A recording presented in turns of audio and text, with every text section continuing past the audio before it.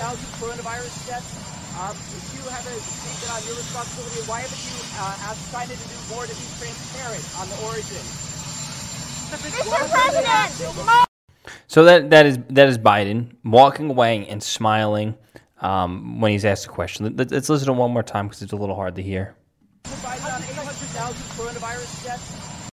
He said there's 100,000 coronavirus deaths. If you have a statement on your responsibility, why haven't you He's asking about his responsibility when it comes to those deaths. asked China to do more to be transparent on the origin? Then he's saying, why aren't you asking China to be more transparent on the origin? And he just smiles and he walks away. Isn't this supposed to be the most transparent administration? Wasn't that what they ran on? Weren't they running on being the anti-Trump administration? And it's just so funny. It's so crazy because everything that the Democrats were trying to hit Trump on. Oh, Trump's promoting some fake news lab leak theory. Trump has to take responsibility for every single COVID death.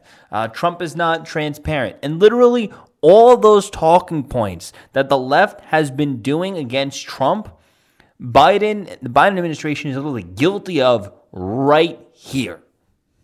Crazy. It's incredible how that works. Literally, three of the biggest things that were hitting Trump on all hit Biden at once right here, where he is doing what the left or what the Democrats acted like Trump was doing. Whereas Trump would respond and give a response and probably be almost too honest for the most part.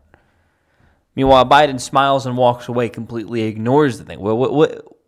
Why?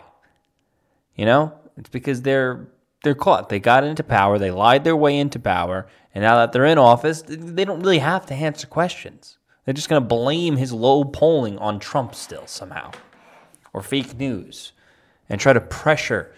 Obviously, they're already pressuring the mainstream media to stay on their side, which is incredibly crazy how the Biden administration is quite literally working with the mainstream media to get the proper messaging across to the country.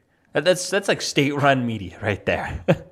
That's why they'll never shut down, even if they're going for a loss. They'll never shut down because that arm of power and influence is still just too strong.